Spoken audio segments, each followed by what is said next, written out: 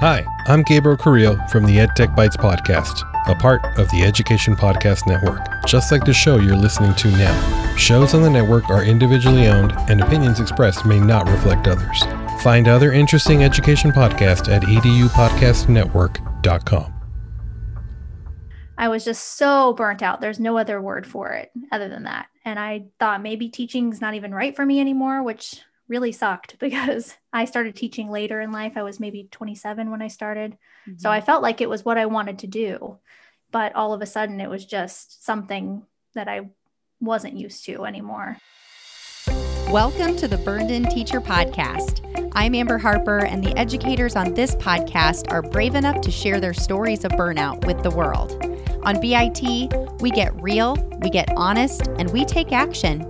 Action against the burnout with stories from burned out teachers, advice from experts, and actionable steps you can take today to beat the burnout and become a happier, more fulfilled human being. Let's get started. This episode is sponsored by the Bailey & Wood Burned In Teacher Award. As part of their Hometown Hero program, Bailey & Wood Financial Group wants to offer teachers an opportunity to get burned in at no cost to them.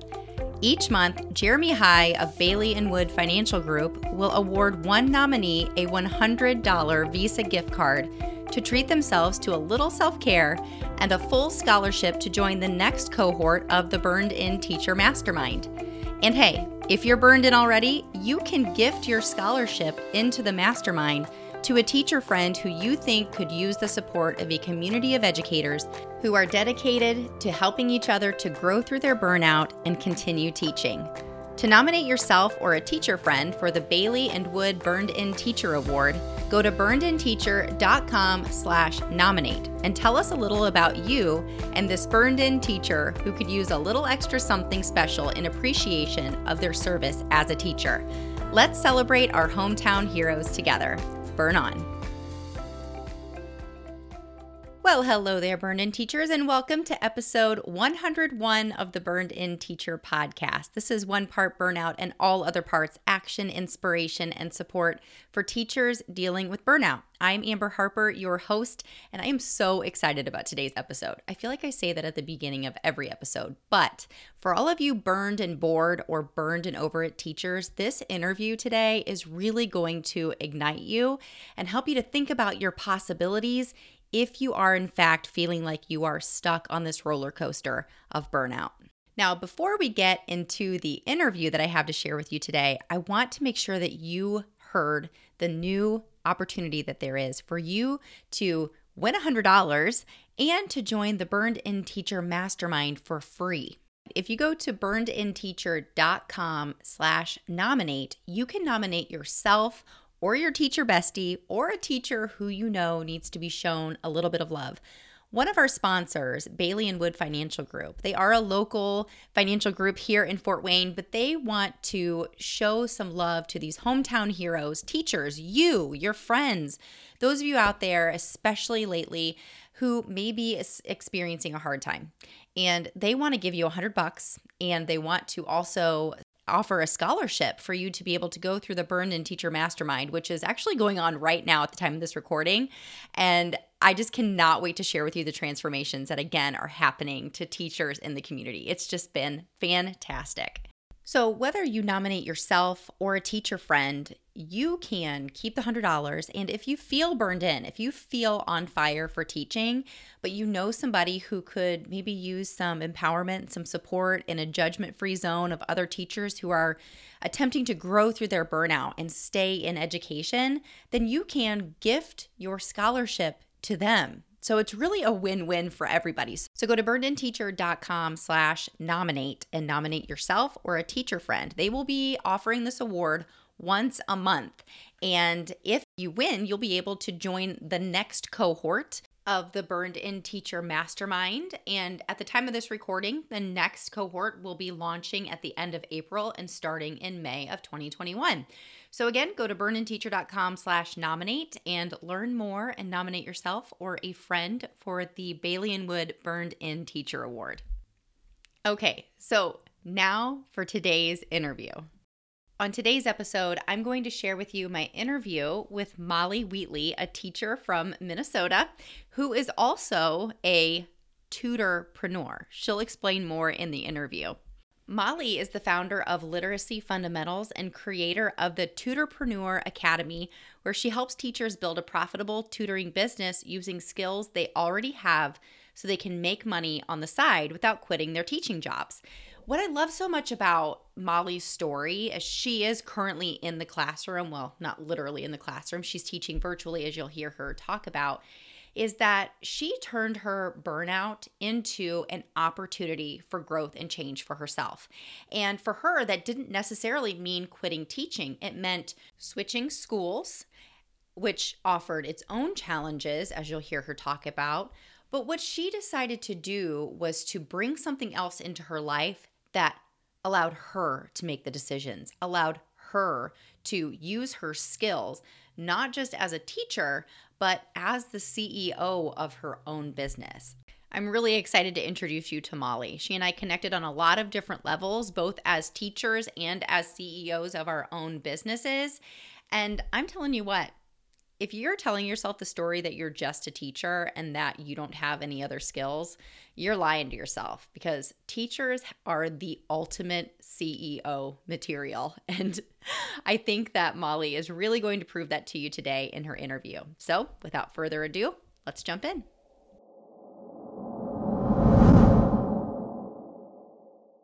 Molly, thank you so much for joining us today on the Burn Teacher podcast. I'm so excited to have you here. Oh, thank you so much for having me. So tell us a little bit about your journey and whether or not you're still in the classroom, and just tell us everything. Okay, well, I'm in my 7th year of teaching. This year, I am teaching virtually online from home. I applied to do that and I got granted permission to do it. So I'm teaching 1st grade and I love it because I was kindergarten the last couple of years, and 1st grade just seems like a good fit for me. Mm-hmm. A few years ago, I switched schools and I had the worst teacher burnout imaginable. I was crying in my car after school every day. It just was one of those situations where you think you're changing schools for the better.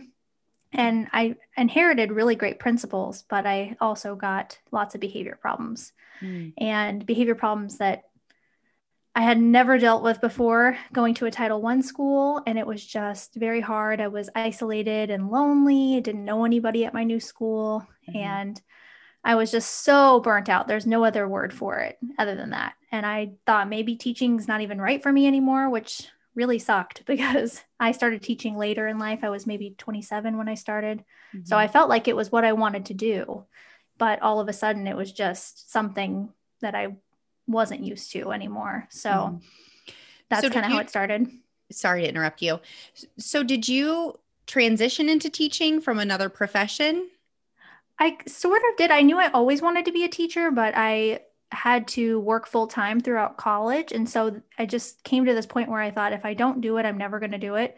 My biggest dilemma was student teaching. I thought, how can I afford to live? And because I wasn't a 21-year-old trying to do all this, I just worked at a bank and a loan company. And I had kind of like big girl jobs before teaching.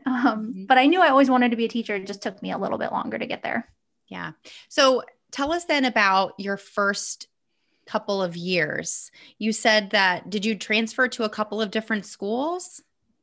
I started out at a school that was a lottery system school. So it was public, but the parents could apply to go there. So with that, you can imagine that if you care enough to submit your name into a lottery for your child, then you probably care a lot about their education. So it was a great school with amazing families.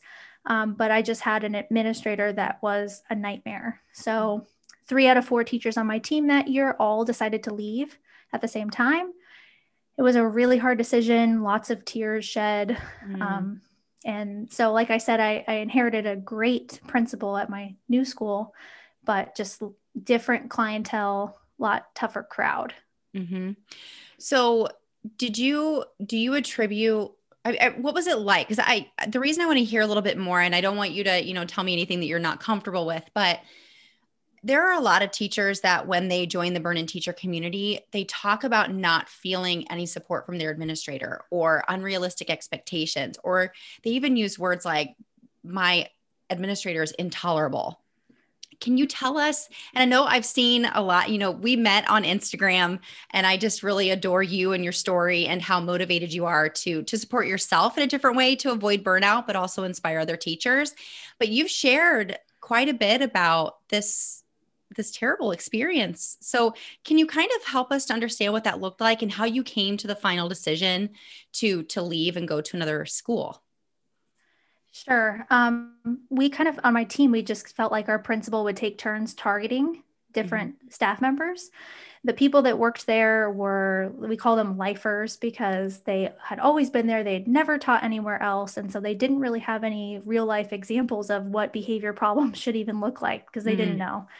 So if you were a lifer, then you were safe. But if you were anybody that wanted change or wanted to try something new and you presented it in such a way that she didn't like, then she would target you. And the three of us that left all took turns being the target. And the fourth lady that eventually left, she got her turn too. So she eventually left too. But the straw that broke the camel's back was wanting to do a Harry Potter club. And the principal completely shot it down, told us it was inappropriate. And then she started really targeting us about decorations in our classroom and just nitpicking everything. So like it was to the point where I was driving to work every day, anxious, like sweating and just feeling sick to my stomach. But at the same time being told I was a really great teacher. I got really good reviews from her, but she just would find anything to nitpick at us. And so we kind of just had to band together and worked with our teachers union and eventually realized that we couldn't do anything. The school district wasn't willing to, get rid of her. They would hear us out, but they wouldn't get rid of her. So we all decided we had to move on, and it was really tough. Have you heard anything from the teachers who are still there? Has anything changed? Has it stayed the same? How is it going? It stayed the same. And then the new people that come in leave, and then the lifer people stay. So That's too bad. Until she's not the principal anymore, sadly, it's going to be that way. And did you ever try to talk to her and try to understand, what was going on? How did that go? Because that's one thing that through my program and through this podcast and everything, I try to encourage people to open conversations, to try to understand one another. So you don't feel like it's that you against them, to kind of give them a chance and give your relationship a chance. Did you ever try that? Oh, definitely. We had so many meetings with her, individual, with HR, with the union rep. We tried everything. She just doesn't like being challenged and doesn't like change. So if you're willing to just do what she wants, then you'll fit in fine. But if you want to try anything new, it wasn't going to happen. So we tried everything. It just was a year of exhausting all of our options. So when you decided to leave, did that create another layer of anxiety, or was it exciting for you to kind of look for another opportunity to teach somewhere else? It was kind of a mix of both. I was terrified about leaving because I was comfortable with the kinds of kids that I was working with, but also the retaliation we were so worried about receiving because nobody leaves that school. Everybody wants to work at that one. So we kind of lived in fear for a couple months during that time because it just felt like she could retaliate on us, even though I know that's not technically legal, but you have to prove it. So we had to keep it secret too. We couldn't tell anybody we were leaving till the end of the year. So it was kind of both scary and exciting. So you leave this school after how many years? How long were you there? I was there for 4 years plus 1 year of student teaching and subbing. So 5 total. Okay. So you've just recently in the last couple of years moved to a new school. Yes. And this is the one that you're still at? Yes, technically. So I'm online this year, but most of my class are kids that would go to the school that I am currently. So yeah. And how's that going for you? The online part? Virtually. Yeah. I love it. I know some people think that I'm such a weirdo when I say that, but it really suits me. I've taught a college class online for the last 4 years. So I was really comfortable with Zoom. And I love it because I don't deal with behavior problems. I know that sounds terrible, but the last couple of years, I've just dealt with so many behavior problems and they just don't exist online. So tell us a little bit about how you're handling or how you have in the past. Are there any great resources or any great strategies that you have learned to help with behavior problems in the classroom? And then I have a question too about teaching virtually. Oh, sure. Well, I'd say with behavior problems, I was fortunate enough to student teach with someone that had a great handle on behavior management, and also being raised by a teacher too, that kind of comes naturally to me. So, I've read books over the years, but honestly, just the relationships part, you have to get to know them really well. Mm-hmm. And then the kids that have trauma, those are the kids that I usually have the biggest issues with. And then I just seek help from people in school to try to figure out what we can do. Because, it's kind of like a rinse and repeat every day. Like you feel like you put your heart and soul into it for 7 or 8 hours, Mm-hmm. and then they come back and the behaviors are there again. So it's kind of defeating. Mm-hmm. But I would say relationships and just having a good support system has been what's helped me the most. That's really good to hear. I don't know if you know this about me, but I taught first grade for a lot of years of my career. So I can definitely understand exactly what you're talking about there. Okay. So let's fast forward to, last year, a year ago, this month, and now teaching virtually. You seem to be handling it well. You said it really fits you. So tell us, do you have anything just off the cuff that maybe you could put out there to teachers that are struggling with teaching virtually? What is one thing that's really working well for you? I think if you're doing small groups, that's been the key, because it's hard to get to know the kids on the screen. If you're not doing small groups, I'm assuming most elementary teachers that are virtual probably are doing that, but I try to keep my groups really small. And so I do have more of them throughout the day. So it does make my day a little bit longer, but that's okay with me because I'm getting a little bit more like intimate interactions with them, with reading groups or working on any kind of intervention. Okay. So do you do whole group instruction through Zoom and then you break out to smaller groups? Mm-hmm. The morning is, oh, sorry. No, go ahead. The morning is mostly whole group. And then the afternoon is when I do small groups after lunch. Okay. So you teach, a reading lesson, a math lesson, social studies, whatever it is that you're teaching, you teach those in whole group in the morning. Yep. And then in the afternoon, you have small group instruction. That's right. Yep, that's exactly correct. So I'm assuming then that you don't meet with every small group every afternoon. I do not. I know some teachers swear by that method, but I meet with them all anywhere from 3 to 4 times a week, depending on what they need. Mm-hmm. Okay. So you ability group them then?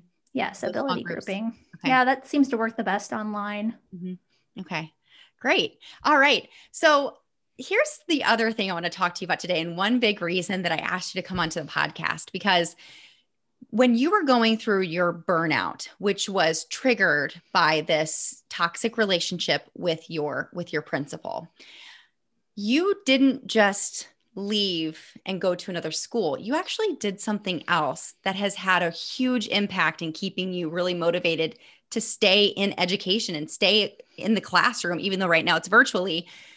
Can you tell us a little bit about what it is that you do? Yeah. So I actually own my own tutoring business, and I tutor anywhere from 8 to 10 kids a week, depending on the week. And within that business has sprung a whole other side business of helping teachers just like me start their own tutoring business as well. Mm-hmm. So what is that? How do you handle that? Now, let me preface that question with, it sounds like a lot of teachers are working ridiculous hours. Like they're already dedicating, 60 plus hours. Some teachers, not all. How do you balance all of that? So what does your work week look like when it comes to, time that you are dedicating to being a classroom teacher? About how many hours are you working a week, and how do you balance that with tutoring 8 to 10 students? So I'm guessing maybe around 8 to 10 hours of tutoring plus prepping for that. And now you've got this program where you teach other teachers how to do this. Tell us a little bit about how you keep all of that straight. Because I can imagine that some teachers are listening thinking, well, that must work great for her, but for me, that just couldn't work. So just kind of enlighten us a little bit about what that looks like. So I still teach the same amount of time that I did in the classroom as far as the hours that I'm contracted. The difference is that I'm not traveling to and from school, and my lunch break is a little bit longer because the kids have specials. So Mhm. when you teach online in my district, they go to another teacher virtually for specials. So I guess the biggest difference in the regular classroom versus now for me is just having a longer lunch. Mhm. But other than that, I'm still teaching the same amount of hours. I'm still responsible for the same amount of time. As far as how I'm able to tutor so many kids, well, some of them are online. So that again, that's just hopping on the computer right after school and working with them. That makes it really easy. And then the kids that I tutor in person, I am tutoring a pod, which is a group of kids that are all either virtually learning together or they come home after school together. So 3 kids in one pod really cuts down the time as well. I am tutoring them all separately, but it's one house that I'm going to. So Mm-hmm. it's not like I'm going to 3 different houses in that setting. Okay. So that makes it a little easier. Um, Time management is big. I'm very structured. I have, a planner that I follow, and I just have to be on top of myself all the time with timing. Mm-hmm. I think any teacher can tutor. It's just a matter of how you manage your time and then the amount of time that you want to spend doing it. I Mm-hmm. don't tutor at all on the weekends.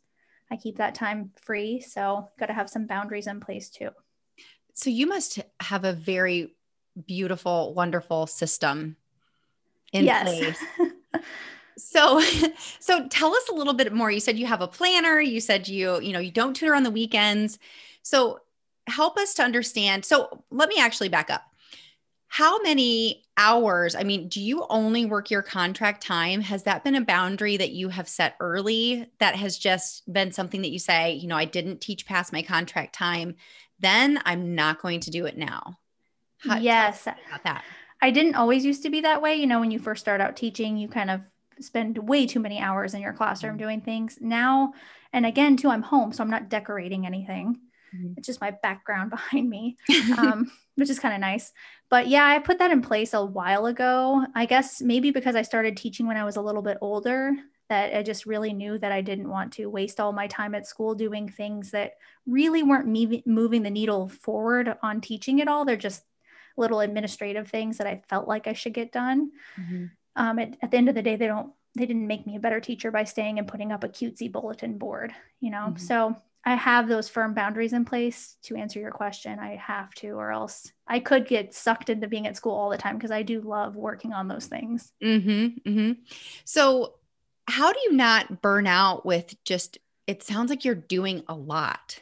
So, tell us more about how doing your tutoring business on the side is really igniting your fire to be a classroom teacher. How does that work? I know it sounds like it would maybe do the opposite because you're so busy, but as a classroom teacher, you get to do, small groups and that's fun, but one-to-one, you see a lot more growth. I see that every day. Like I have all these cool light bulb moments with these kids that I'm tutoring. And you probably saw on Instagram a little while ago, I had a kid that built a robot with me, and I'm getting to do all these really fun things that I wouldn't normally get to do in the classroom. So for me, that just kind of reinforces the fact that, yes, I was supposed to be a teacher. Yes, I'm good at this and I love it. And the parents are so grateful. So that constant feedback kind of strokes you a little bit, your ego. Mhm. You're like, oh, okay, this is working. Like I just got some reports back from my clients, parents saying, we just talked at parent teacher conferences. Like we've seen so much improvement. We're so grateful for you. And any classroom teacher knows that you don't always get that. You're lucky to get some of those compliments. So with tutoring, I get those all the time. So it kind of keeps the flame going for me. Mhm. Mhm. So it sounds like, because burnout occurs from the reward not equaling all of the effort. Yes. And a lot of times, teachers are creators, they're visionaries, they, have all these great intentions and ideas. And then because of all of the red tape and the system that we work in, our education system squanders them in that way. So it sounds like you get a lot of autonomy, you get to make decisions. You are literally, quite literally, the CEO for Yes. part of your day every day. Oh, that's what I love about it. Like you can charge what you want and pick the hours. And you're right. Like I have the autonomy over my own life and I can be as creative as I want to be with these kids. I'm not following a curriculum. I'm doing what I think is best for them instead of what the school district says I need to do. Mm-hmm. So do you see yourself staying in the classroom for quite a long time, or do you think that you'll eventually transition out, and eventually doesn't mean like next year or necessarily, but what do you see for yourself the next 3 to 5 years?